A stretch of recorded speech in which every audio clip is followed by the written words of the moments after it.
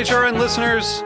As we celebrate our 15th year, we are deepening our commitment to giving voice to the next generation of food systems storytellers, and we need your help.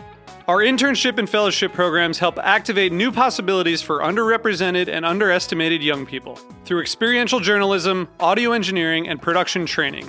Through these unique programs, HRN helps food equity stewards build essential workforce readiness skills that expand their potential and foster economic mobility.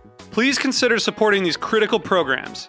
And with a minimum donation, you can be entered to win a dinner for two at an amazing restaurant in one of 8 cities and tickets to a concert at a great venue in one of those cities. We have incredible partners across the country who have donated, as they also share our passion for helping to educate the next generation of food systems storytellers. Check out heritageradionetwork.org/15 to donate and enter to win today. That's heritageradionetwork.org/15 to donate and enter to win today. And make sure you donate before March 31st. Thank you.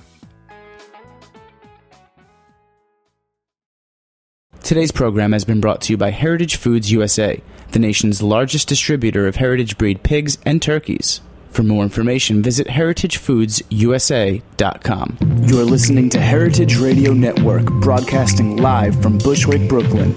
If you like this program, visit heritageradionetwork.org for thousands more.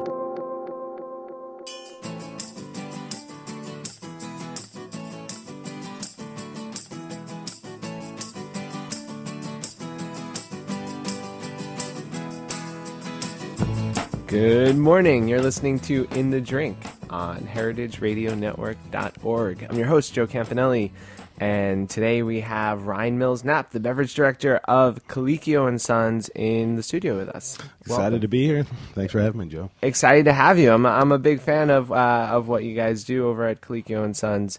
It's just such a great restaurant. The food's outstanding. It's such a comfortable and beautiful space. The service is awesome, and obviously I'm a big fan of your beverage program there. I appreciate it. Likewise, I often sort of take a look at what you're doing sometimes to kind of, gauge what I'm doing around town. That's cool. So I'm excited to talk to you today about it. Wow, well that's a big compliment coming from you. You're someone I look up to in the industry. You've run quite a few very prestigious beverage programs before. Colicchio & Sons, you're at Cortone and Tribeca Grill, which I think is like a Tribeca Grill, like just this legendary. You had the torch for a time of a truly legendary program, and Cortone, what a special wine list that was. Yeah, that was a fun time. It was 4 years of working for Drew and working with Paul Liebrandt and working with that wine list at Tribeca Grill, where you really kind of are just a steward of things that all of these people that are so talented before you have built, and you just kind of want to keep it going, So it was a lot of fun. It's been a fun experience in New York. Yeah, well, tell us about how you got here, how you got to New York. You grew up in Maine, right? In Maine, yeah. I sort of was born in California and moved to Maine and when I was a kid and went to school in Pennsylvania. And I wanted to be a diplomat when I was in college. I was like an international politics major. And did you want to just like cause a ruckus and get diplomatic immunity? So you're like, I'm sorry, I punched a nun. Diplomatic immunity. Kids were in the street. I didn't see them. No. I was into sort of travel and agriculture and, politics and, geography and all of that kind of thing.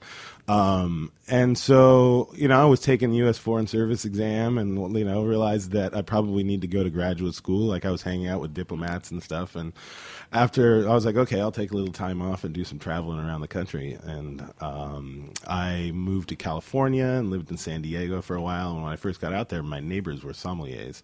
And I was selling office supplies. And you're like, I like the stuff that they sell a lot better than the stuff that I sell, yeah. Yeah, I mean, I would like, they'd come home at midnight and carrying, toting bottles of wine and steaks, and they'd like knock on our door and invite us over for dinner. And we were like, hey, this job sort of seems like it's a lot of fun. And then I sort of left California and moved to Maine and then moved to Jackson, Wyoming. And that whole time I just started to be around wine. And like it just, the people that were involved with it and the stories behind it started to seem more and more fascinating to me. And then I was back in Maine and I was going to go skiing in Jackson, Wyoming again. And I was dating this girl at the time that said, why don't you just move to New York and be a sommelier? And I was like, okay, and that's kind of what happened. You know? It was that simple. It So was really that simple. And had you been working in restaurants at all? I had been, because the coast of Maine, where I'd grown up, is very seasonal, and there's lots of restaurant jobs in the summertime. And so I would, in between school and summer vacation, I would go back to Maine and wait tables to make money.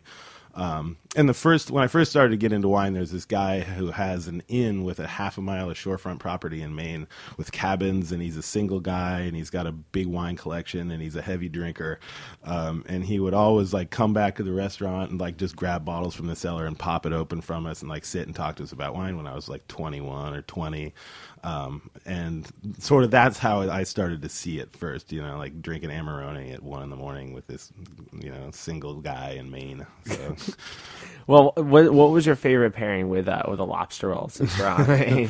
Well, we would. Does everyone who knows you're from Maine and that you're a beverage director ask you that question? By the way, we drank so much Geary's with lobster rolls. I've got deep in my heart, Shipyard beer and Geary's beer and lobster rolls are inseparable. That's sort of what I always think of when I think of lobster rolls. And then also at his restaurant we used to do lobster bakes on the beach and cook huge pots of mussels with big magnums of Cabot Pinot Grigio. So that was, that's another sort of wine. And I'm sure at that time you weren't this sucks. It was this is pretty freaking awesome, right? It's look at the size of this bottle. Yeah, you're on the beach and you're doing a lobster bake. Anything is going to be, anything's going to be pretty tasty. So you moved to New York. I know you worked at a restaurant that I really liked called the Muse. That was for my first restaurant job. It's kind of a funny story because when I first moved to the city, I wanted to get into the wine business, and I had gotten a job at this restaurant called Jefferson, which is I think Hill Country or something. It's next to Cafe Azan and Rosemary's on. There's a restaurant space there. So I had a job there before I even moved to Maine. Before I moved to New York, I was in Maine. And I was applying for jobs, and they're like, "Hey, can you come and interview tomorrow?" And I'm like, "Okay." So I just got in my car and drove from Maine to New York City, and interviewed. And they're like, "Okay, great. Can you start next week?" And I was like, "Well, I have to sell my car, and I gotta move out. Can you give me 2 weeks?" And they're like, "Sure, no problem." So when I moved down here, the manager who had hired me had gotten fired, so I had no job at this restaurant anymore, and was just looking around for work. And I applied for a job as a waiter at this restaurant called the Muse, and they, interviews went well, and they're like, "Great, can you start? By the way, why are you moving to New York City?" And I was like, "Oh, I want to get into the wine business." And they were like, "Oh, funny, because the American Sommelier Association holds classes upstairs at our restaurant. You could take them for free." So unbeknownst to me, I kind of sort of stumbled into, something that I wanted to do, and it sort of, seemed like kismet, Yeah, and this was Andrew Bell. Andrew Bell, yeah. Okay. At that time, Greg Harrington, who's a master sommelier, was teaching a lot of classes because Andrew was having his first kid. So his wife was, sort of in the hospital and back and forth. And so Greg taught a lot of the classes, not to take anything away from Andrew, but, Greg's a very, very smart guy and a very good educator. And I sort of feel lucky at the time to sort of learn a lot about wine from him at the time. Yeah, I remember this restaurant very well. I think I only went twice probably, but beautiful bar, this big old wooden bar downstairs. And the food was awesome. Yeah, this guy Jerry Hayden was a chef who has a restaurant called North Fork Table on the North Fork over Long Island, and his wife Claudia Fleming, who is one of the best pastry chefs in New York City, was a pastry chef there. So the food was outstanding. He worked at Oriole, he was at Gramercy Tavern, and his restaurant on the North Fork of Long Island was very good too. So he was there at the time, and the food was great. Okay, so your next job in New York was at Beacon, Wally Malouf's restaurant. That was my first sommelier job. So I was a waiter at a Muse for maybe 9 months, and then I finished the ASA class, and I just said, "Hey, I want a job as a sommelier." And this was 2004, 2005, so it was kind of in the midst of the boom in sommeliers or people in New York City, There had been people in the 90s, obviously, like Jean-Luc Ledoux and Dan DeJonis and those guys and Kopech who had been sommeliers, but it wasn't, a widespread job. So I kind of stumbled into it. I was like, I want to be a sommelier. And someone was like, perfect, great. Why don't you come and do it? And Beacon, that was that place, and this guy Troy Weissman was the beverage director. And it's the sort of heyday of Beacon in the early sort of 2000s. They were really busy, and we were sort of building the wine program there. So that was my first sort of experience, doing it at all. I didn't know anything about wine. I just wanted to know about wine. And that's kind of how I got into it, and I was willing to do whatever, And I mean, you worked your way up from there, and how involved were you in kind of the operations and the stocking the cellar and I mean, that was my job. I mean, me getting hired as a sommelier was Troy's dream. It was like, okay, great, you're on board, I'm going to Germany, So like my first month I'd like did inventory by myself, and Wow. because he was just like overworked, and they were like, okay, if you're going to go to Germany, you need to hire a sommelier. And he's like, okay, great. So then he gets back, and he's like, why is inventory all messed up? I've got no idea what I'm doing. Yes, first inventory. Yeah, I mean, I don't know how this works. And so, so I was pretty involved with it. And then he went afterwards to work for Jeffrey Zakarian at a restaurant called Town, which was right next door. It's where Mapech is now. And I took over as the beverage director, with relatively little experience and really. How long had you been a sommelier at this point? I don't know, 6 months. Wow. Yeah. That's awesome. Yeah.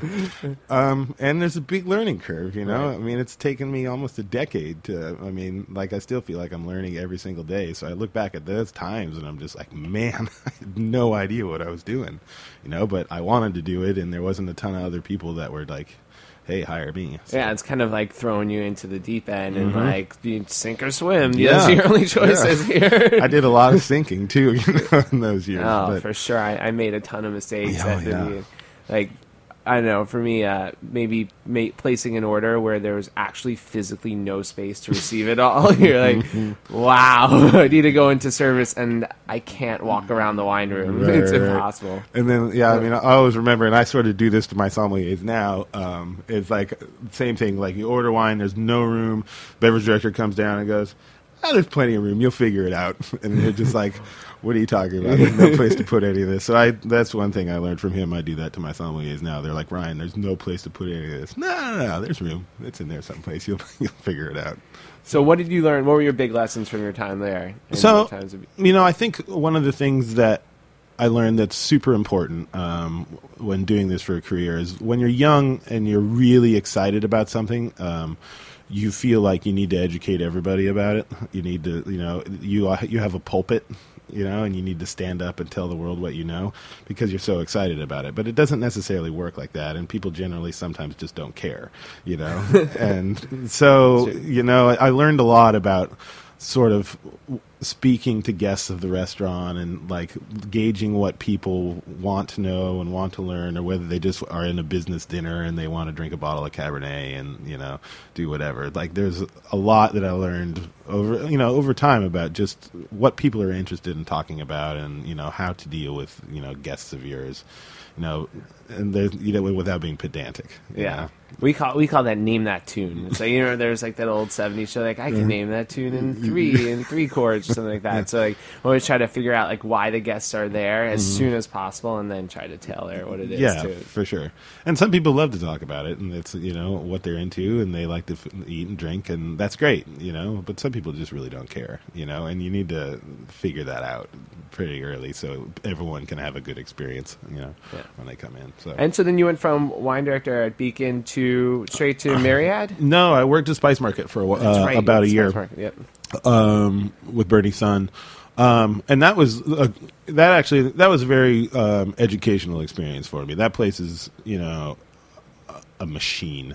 It's so busy, and they would do so many covers, and I learned a lot about sort of managing volume and managing costs, and sort of how to order for a busy restaurant, and how to keep things organized, within bar programs and, wine programs and beer, and how to like sort of mainstream stuff so restaurants can be profitable. The John George Group, those guys are all very smart, and they have a pretty good system set up, and so I learned a lot about systems while working for those guys. Why hasn't Bernie Sun been on the show? We need to get Bernie on. Yeah, I mean, that guy has a lot of experience to talk about. He would be an interesting guy to have in here and just mine his experience. He's worked at L'Espinasse and, like all of these like sort of old school French restaurants in Montrachet, when they were here, and like has had a lot of experience in that stuff. So. Yeah, we certainly had people who've kind of come up and through him, like you and Risto. Bernie, if you're listening, this is an invitation to the show. All right, we're going to take a quick break, and we'll be back with more of Ryan Mills Knapp of Colicchio & Sons on In the Drink.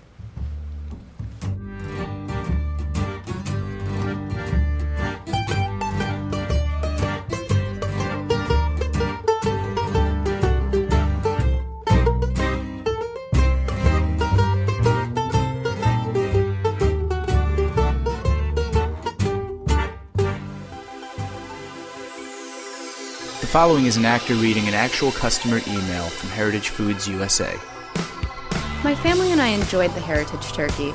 It was far superior to the regular mass-produced turkeys in terms of flavor and texture. Absolutely delicious and worth the difference in price. We will never go back to the regular turkeys. It made our holidays more enjoyable. Thank you, Heritage Foods USA. Heritage Foods USA hopes you had a great holiday season. For more specials on pork, beef, and other meats, visit www.heritagefoodsusa.com.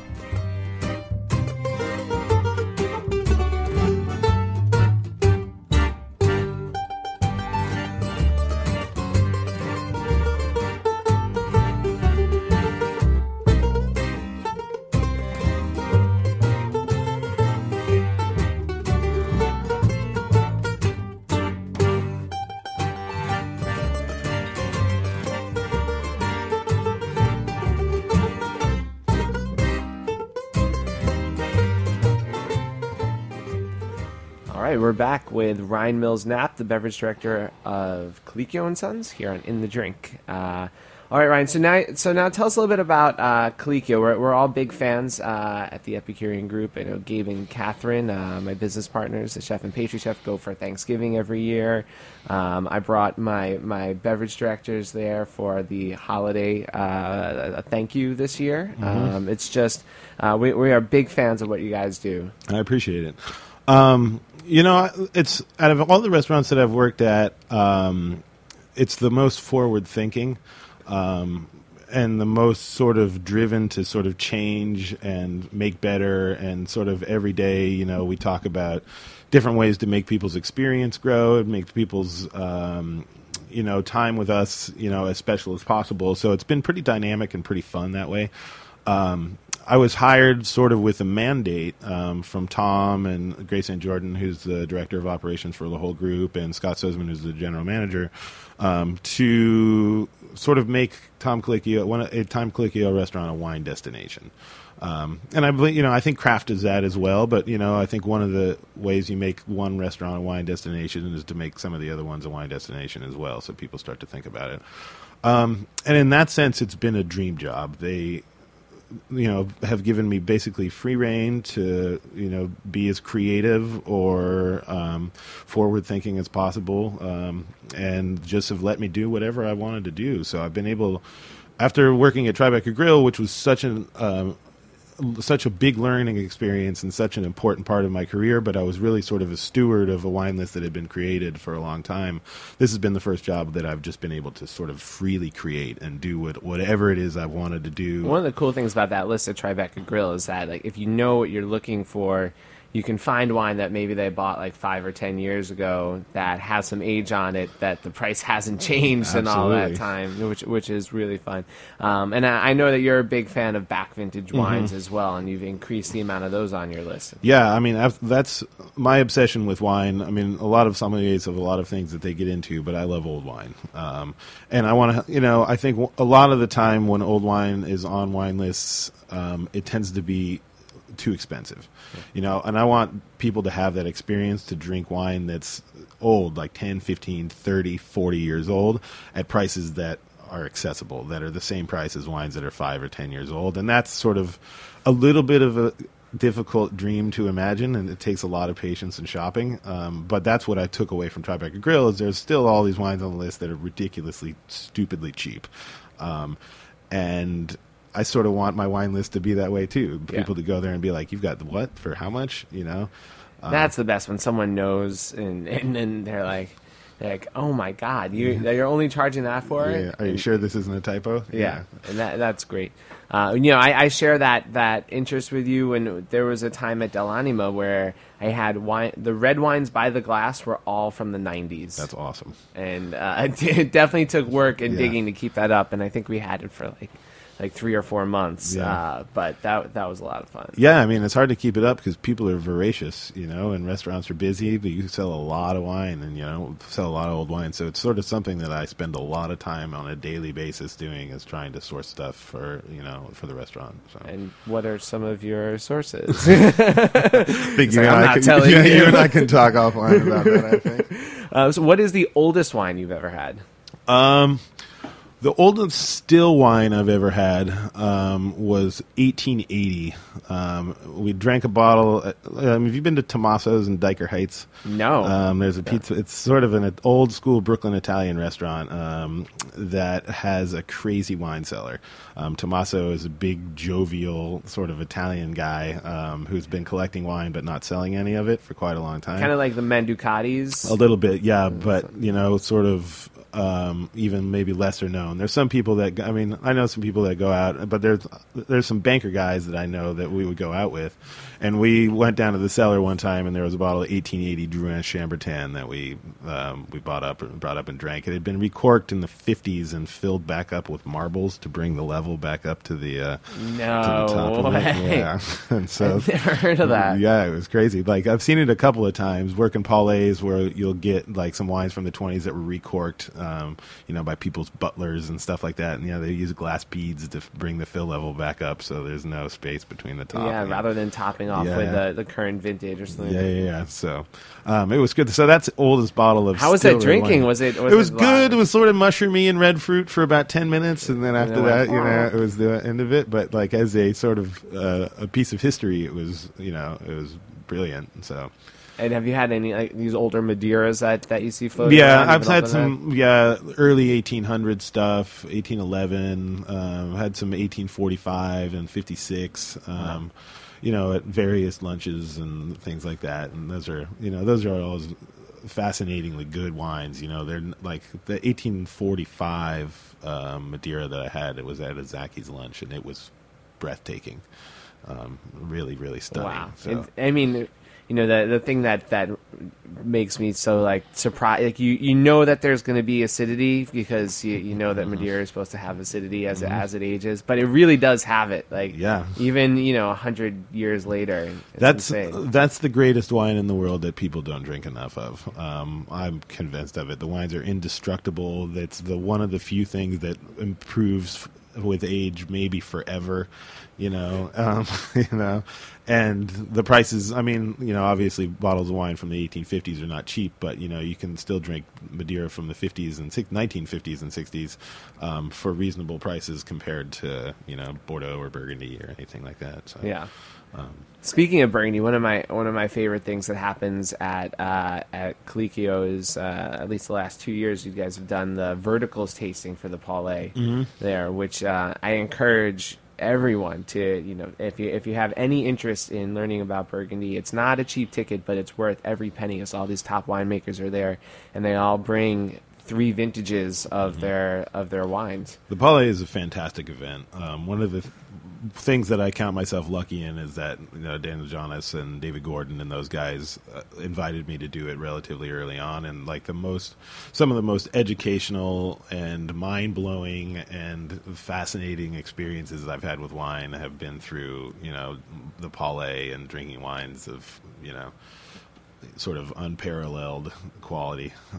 So it's been fun that Daniel's done the vertical tasting with us, we've felt lucky about it. So Yeah, and if any of you guys are going to be in San Francisco, you'll see both Ryan and I at the San Francisco Parlay. I also feel quite fortunate, and I still feel like it's undeserved that I'm part of that group, but I'll take it. I'm not complaining. Me either. So, the San Francisco one's great too because we could be on vacation, sort of a little bit. Oh, it's true. In New York, I'm at the restaurant all day, and jump out for a parlay, then go back to the restaurant. Yeah. So if you guys see us in San Francisco, we'll be very relaxed.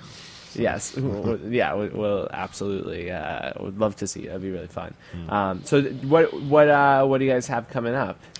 Well, I'm trying to win a grand award at Colicchio and Sons right now through Wine Spectator, which is an undertaking in of itself. I mean, the logistical aspects of all of that wine are a challenge, and sourcing all of it. So basically, that's what my year this year is focused on that.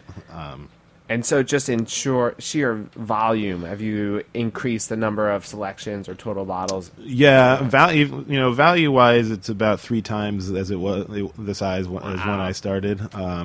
And it's probably about twice the size in individual labels or so, which means I need to probably double it again to win a grand award. We had one at Tribeca Grill. We had about 2,000 labels on the list. Right now I've got it in between 900 and 1,000 on the list at Colicchio and Sons, and so. So that's the goal this year, is to try to find a space and labels for 1,000. Are you going to do some off-site storage? Yeah. I think so. I know a lot of the sort of larger wine lists that in restaurants in the city do that. I'm probably going to have to. I don't know. I need to figure it out. And see where where I'm going to put all this stuff. Del Posto, who's next door to us, has a pretty large wine list as well, and I know they have a lot of stuff offsite. Yeah, that's going to be what a great wine drinking block. Yeah, between you and Del, that's insane. That's the idea. I mean, I think it's also with Toro going in the building, with the new museum that's going in, the Getty Museum down the street from us. The guys who opened Toro are putting a club in on 16th Street, so.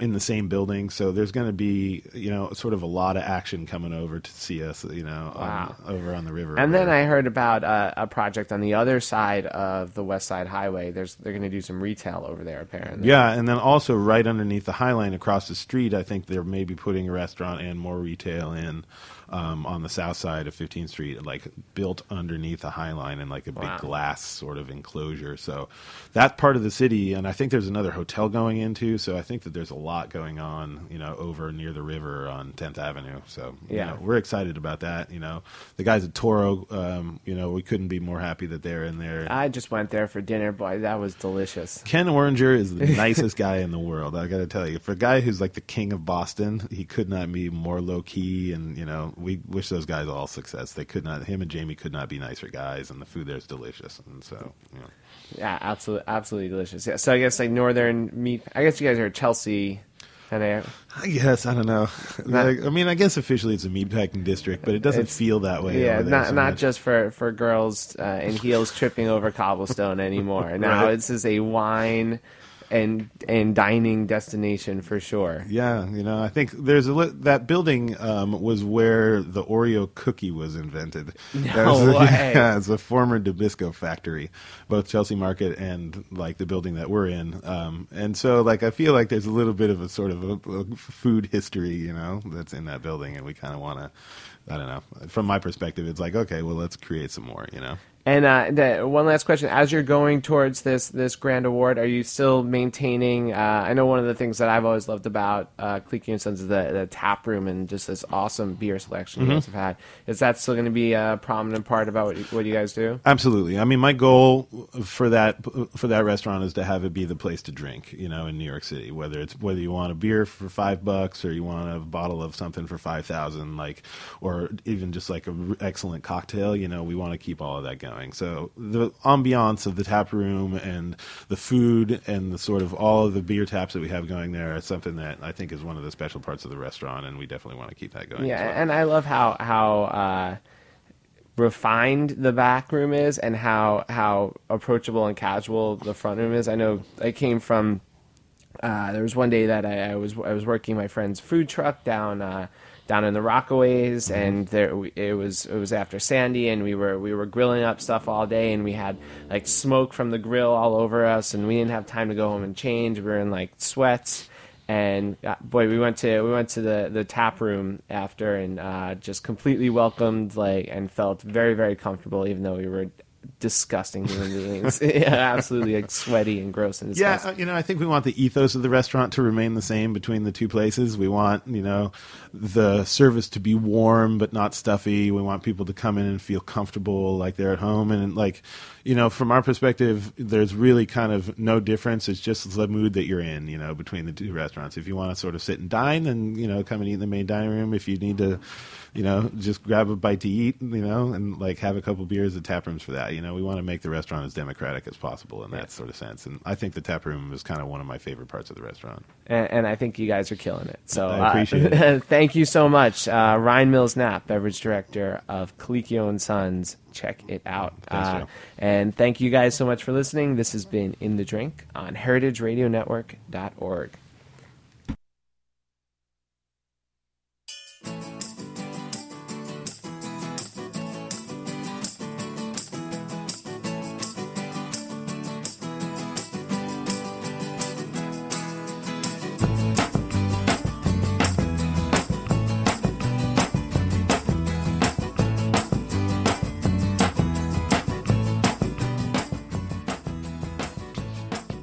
Thanks for listening to this program on heritageradionetwork.org.